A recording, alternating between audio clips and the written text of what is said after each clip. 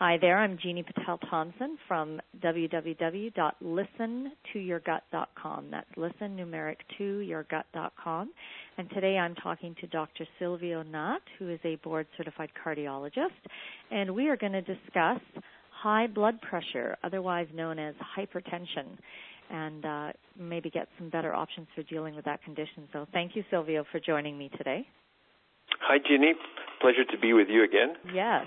And so, because during our last podcast, we were talking about high cholesterol and statin drugs, and you just started to talk about high blood pressure. And remember, and I stopped you and I said, wait, we'll save that for another one because that's a whole topic in itself.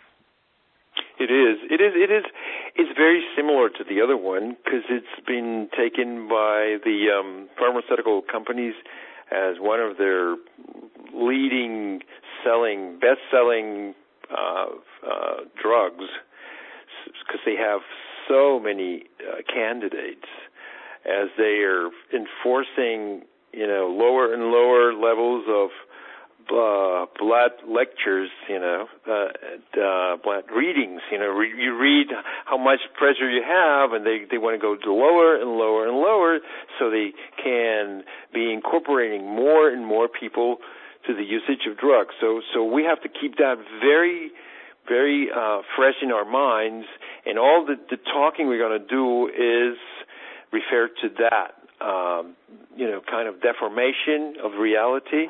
Oh, okay. So yes. Can you start by telling us,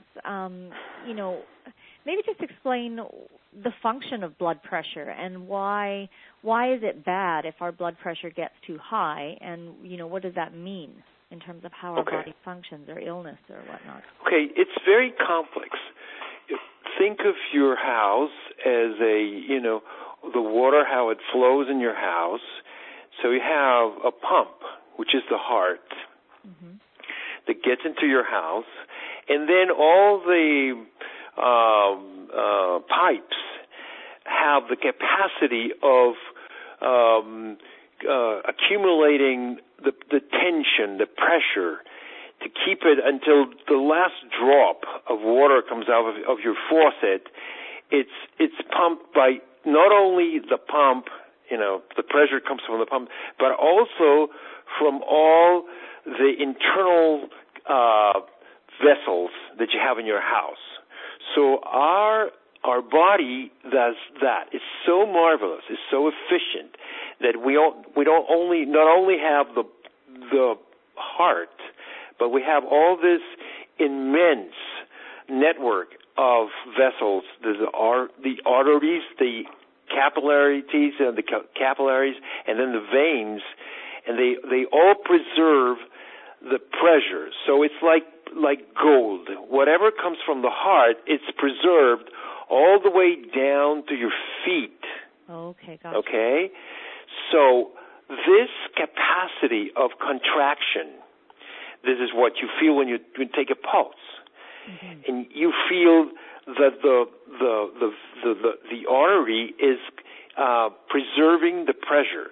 So that's why we have 80 millimeters of mercury inside these vessels, inside these blood conductors. Okay. In order to keep the blood irrigating all these critical organs we have. For example, if I go down, for example, I keep the 120 millimeters of mercury and I go 0 in diastole, and when it relaxes completely. The kidney would suffer a lot, and that is taken into account when you do like artificial circulation. Initially, they just pumped up the blood to the systolic pressure, but they didn't care about the diastolic pressure, and they saw they could damage the kidneys, even the brain. So now they have a regulated artificial circulation. They perform heart surgery that they preserve both pressures. Okay? Right. So it's very complex, and this is all kept, all this contraction is kept by sodium, potassium, calcium, magnesium, manganesium, all this have an intervention in the what is called the wall reactivity. Okay. So, and the hormones and the adrenaline and the noradrenaline, or those have some kind of a paper in here. So it's very complex. Okay. Now, it's as cholesterol we spoke the other day. Yeah. The amount you read into your sphygmomanometer, or the machine that reads your blood pressure, right, is not. It's just a measurement. It doesn't mean that something is wrong. We know that high blood pressure is provoked by 20% of the causes we know. I would say a little less, maybe 18% of the causes. You can really have a diagnosis and say, well, it's a tumor, it's the adrenal glands, it's whatever. We have a number of causes that it's the kidneys. Okay, different diseases of the kidneys provoke different things, but most of them provoke are the cause of high blood pressure. So we have to do a little research. It's not just I have high blood pressure, I go to the pharmacy, I get a pill, I pump it into, I just pop it into my mouth, and that's it. Right. We have to know, because there are the correctable causes that could be, part of another disease, and this is the manifestation. Right. Okay. We're discovering more and more heart regulators for the rest of the body. Hormones that are produced at the heart that have a role, and that's where we're moving ahead in the research these days. It is what is the role of the heart in all these maintenance of the hypertension. Okay, but there are 80% of the causes we don't know, and it's called idiopathic. Okay, right. Without any diagnosis. So those are the real clients for the pharmaceutical companies. Because it's related to your habits, your living habits. If you're overweight, if you eat too much salt, in some cases that's the case. If you eat all these French fries with tons of salt, your blood is going to go up. Mm-hmm. But on the other hand, like we know in cholesterol thing, this is not written on stone. So high blood pressure is not the same as disease. Okay, so longevous people have high cholesterol and high blood pressure. Oh, really? Both of them? Absolutely. These are people who live, 100 years or more. Yes, they have high blood pressure. Not extreme amounts. The ones that would be taking medication these days. But you have to take into account that your arteries are not as flexible as a kid's, as a youngster, and everything is hard. So you need more to pump enough blood to the critical organs. So if you put it too down, like the other day I told you, if you go too down in the cholesterol, your water would run out of your body. Right. If you're too low in the amount of your blood tension, you are making the kidney and the brain and even the heart suffer. Interesting. I'm going to jump in for a second here because for myself, I always tend to have low blood pressure. And every time I go to a medical doctor and they go, that's low, that's really good. And I think, is it really good? Because, is it if your blood pressure gets too high and that's not good, then why wouldn't it be not good if your blood pressure got too low? Like surely, blood pressure, like anything else, there's an optimal state of balance for the body. And I'm just wondering. No. It's your body. It's a regulation. It is, be respectful. Don't, we can't be, manipulating everything we see from the outside. Your body needs that amount of blood in that tension. So I wouldn't be mingling, I wouldn't be touching that. I wouldn't be giving you anything to pump it up because I can do it, or put it down. It depends. It's a very complex calculation. It has to do with your water, your salt, your hormones, what you ate, what you a number of things, and it's so you can manipulate it so much with your nervous system, which there's a very famous doctor that was called. He used to say that the white coat provoked more hypertension than anything else in the world. Yeah. It is Normal Cape Kaplan. He's a big name in hypertension. He used to say that, we provoke more. The guy goes on the street. They monitor the blood pressure, and when he's with me, he's way up. When he leaves the office, 2 minutes later, he is normal. Mm-hmm. So if you even go to a place and they take your blood pressure, here, we see that on the street. The Red Cross has little kiosks on the street, and they test you. So when you see that, you are so interconnected, and your vessels are so intimate with your brain and your central system, your nervous system, that you would really be manipulating the amount of blood you have there. That's interesting you should say that, because here we have do-it-yourself units in the pharmacies. Yes. And, yes. If I sit down, as soon as I put that blood pressure cuff on myself, I can feel my tension going up, and my breathing shortens. And, I'm like, man, how would you ever get an actual, you'd have to be like asleep and have someone take your blood pressure or something where you didn't know that they were doing it and you didn't know that the cuff was going on. And right. Well, that's one of the things I used to do in my office.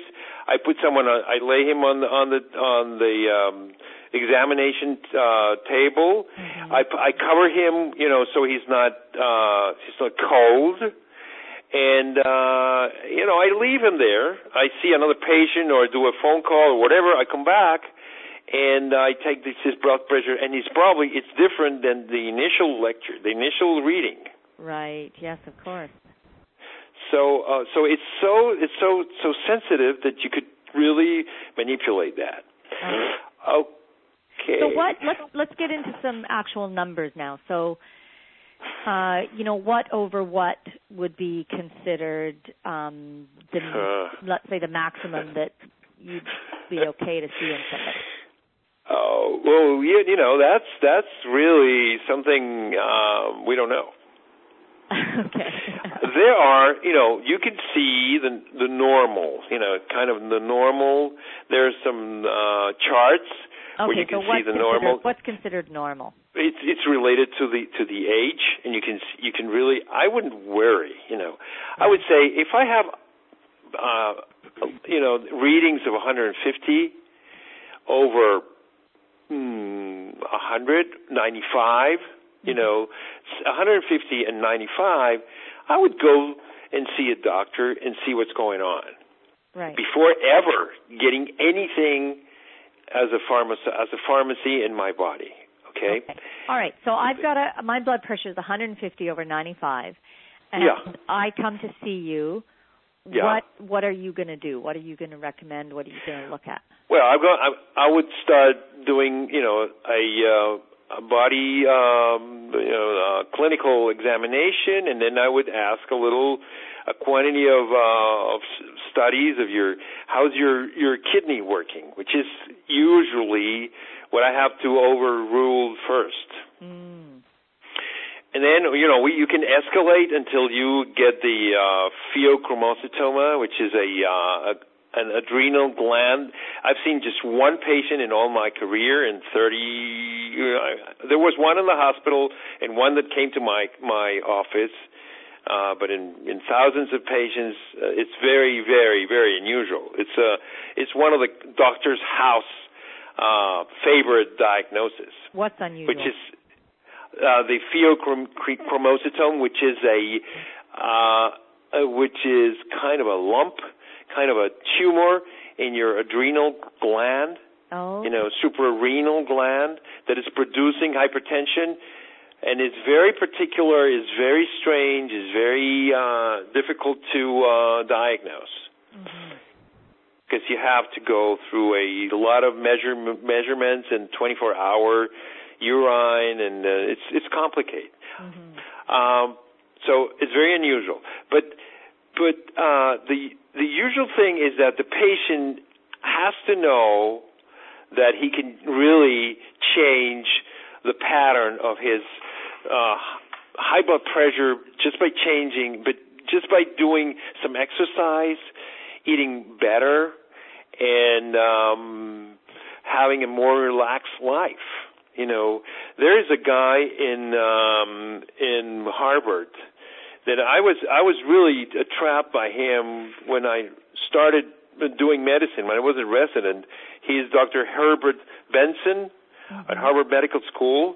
He used to treat patients on meditation in Harvard. That was amazing, and this was published in the major journals that never would ever mention meditation as a strategy to treat anything medical. Right. So this guy, since 1974, I think I've read him in 74, 75. Since then, he treated patients with an array of different tools, different than the medication. So once you've tried all that and it didn't work, then you move to medication. Right. Okay. So let's back up a bit. For eating better, are you saying more fresh foods, more raw foods, no deep fried things? Exactly. Okay. No all those oils, all those highly elaborated, hydrogenated, no more, crackers or things that you buy in the store that are already done, more fresh, more fruit, and more exercise. Yes.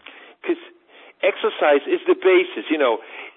You're opening the vessels. You're moving the blood. You're teaching your body that it has to stay in a different stage. It's like if you lay in bed all day and your muscles are not toned. Yeah. That doesn't have any movement. If you're sick, you're sick. But if you're lazy and you're just using your remote control, that's the only exercise you do. You're going to have problems like your cholesterol, your hypertension, your whatever. Yes, exactly. Okay, so and then getting back to you said the three things you said people do: exercise, eat better, and have a more relaxed life. Now, did you say earlier? I'm pretty sure you said that high blood pressure is largely regulated by the autonomic nervous system, or affected? I said the nervous system. I didn't say the autonomic. Okay. I don't want to discriminate because it's both. Oh, okay. Okay, it's both. They're highly interrelated. This is the common sense say. In terms of anatomical approach, and for a doctor, I could discriminate from one system to the other. But in terms of the daily life, I would never could be able, or I would never dare to separate those two systems that are highly, absolutely interrelated. Okay. Right. So basically, somebody needs to, like you said, either begin something like meditation or yoga where they have a time each day that they are, really relaxing their body and their nervous system, or yes. they have to, change. A lot of times people have damaging patterns of behavior that cause them to be tense and increase tension as the day goes on. And, the EFT, the emotional freedom technique, is the method that we use predominantly for getting past, those unhealthy behavior patterns or tendencies that, increase the stress in your life, and just enabling you to let go and just be a more relaxed person and not have things bother you so much, and not, maybe you've got a lot of performance pressure on yourself and you have to perform to certain standards every day. You have to do a certain amount of work and you have to do it to a certain level, and, things like that. To be able to get which is all fictitious. Attention. Sorry? Which is all fictitious, Well, exactly. It's all self-created, right? But it creates a lot of tension in the body. Yes. So yes, I was referring to that. Anything that could deviate. This is a drug. Stress is a drug. I used to live every day as I needed some tension. I didn't know what it was, but I woke up in the morning. I run into the hospital. I felt I needed some tension, some problems. Just name it. Economical, family, peers problems, publishing, whatever. Yeah. Just name it. But I needed that as a tool to live, as whatever you call it, a cane to walk. Yeah. If I didn't have that, and one day I realized what I was doing after a holiday. I came back from a holiday after a month we used to be our old holidays, a complete month of complete disconnection with this daily life, and I came back and I said, what am I doing? Why do I need this daily, like those speed and all those things that the kids drink that pump energy or whatever tension in their brains, right, to keep them going. Right. So from then on, whenever I feel this, I said, this is not good. I have to release it. I have to go run, walk. I walk 3 blocks and come back, and that's it. And it's gone. But if I keep going, if I stay here and I get more coffee and a Coke and things like that would increase that, and all this bad thinking would keep going. Right. And that would increase my blood pressure. Oh, you know what? My son has picked up the other phone. Hello. Hugo, this is my 2-year-old. Hugo, you need to hang up the phone, okay? There we go. Sorry about that. Okay. Are you still there, Silvio? Yes, I'm here. Yes. No, it's interesting you say that because you see that in a lot of people that they need, what's actually an unhealthy pattern of behavior for them feels like excitement, and like you said, you needed some tension, you needed some, and some people you see they need the drama. Like there has to be some drama in every day. There has to be some excitement in every day. And like you said, like you don't realize that actually this is an unhealthy pattern of behavior because it's elevating, my cortisol levels. It's creating stress response in my body. And, especially if we've grown up with that as the norm since childhood, we're not even aware that we're actually revving our body higher, every single day. Yes, and as long as we're in contact with patients or people suffering from IBS, IBD, you see this all the time. Yes. Yeah. All the time. This is kind of a pattern there. Like in high blood pressure, it's similar. You choose what are you going to be. Your target would be your blood pressure, your cholesterol, or your gut. Just choose. There's this is my catalog. Your body is telling you. Mhm. Very interesting. Well, thank you so much, Dr. Silvio. So, one word for drugs. Just one word. Oh, yes, please. all the medication that you see on TV, this is better than that one, they all have side effects. They all have side effects. And they all tend to do other things. Like, for example, most of the drugs you take, like the diuretics, increase your cholesterol. Oh, my. And drive you to a risk of diabetes. So most of the diuretics... What's worse, high blood pressure or diabetes? I don't know. You pick up what's worse, you just take it, And all the rest, the vasodilators are, you dilate that network. So it's a permanent artificial state.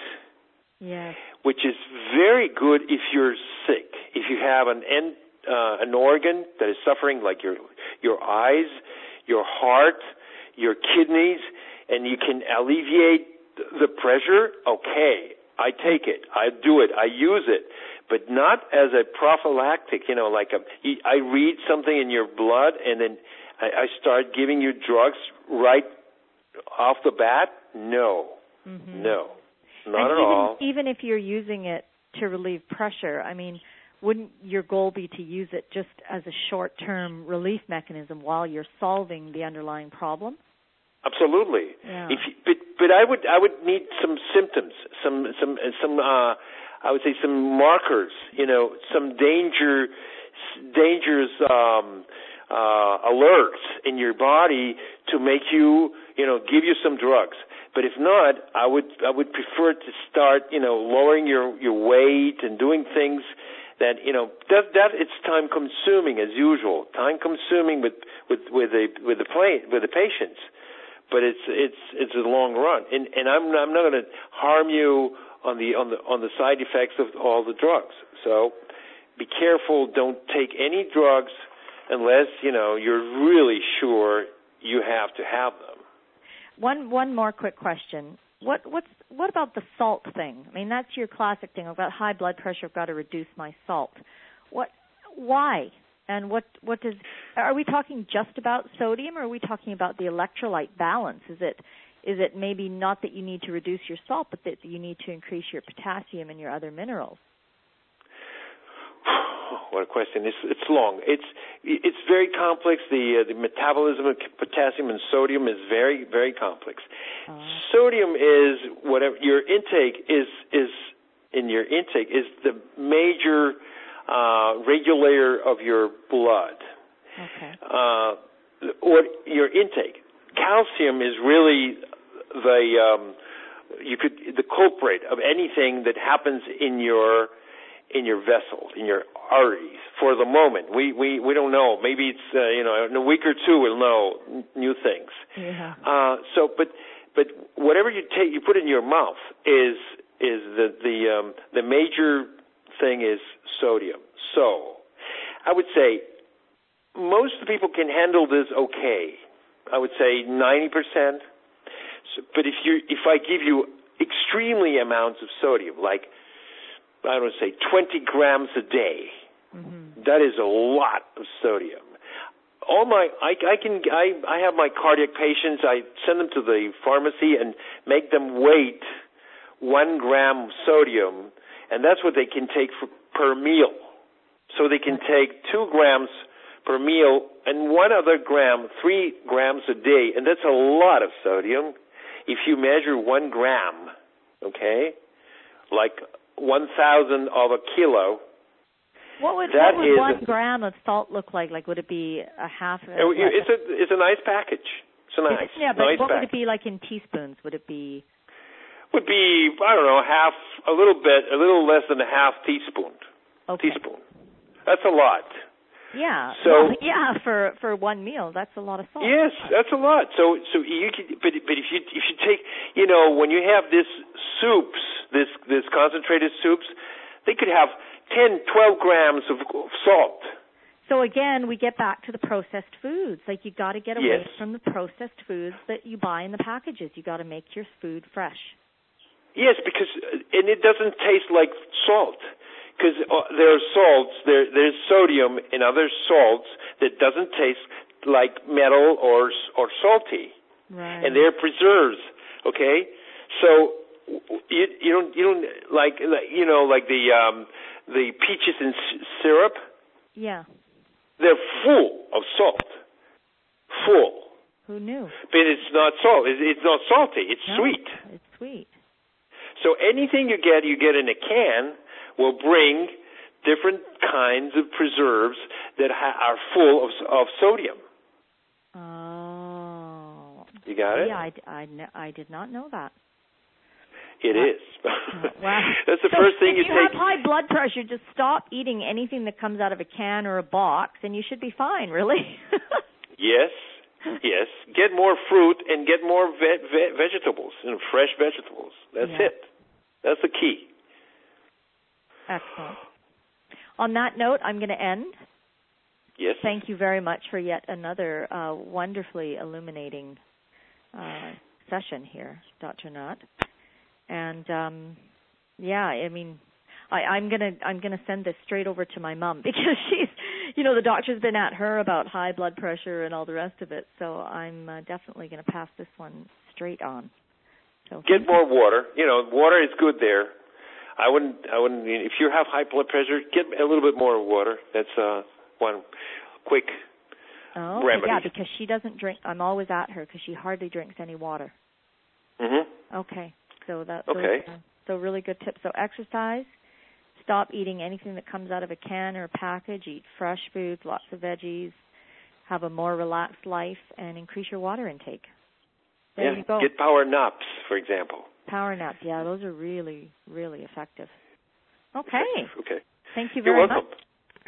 And we will talk again soon. Okay. Be waiting for that. Yes.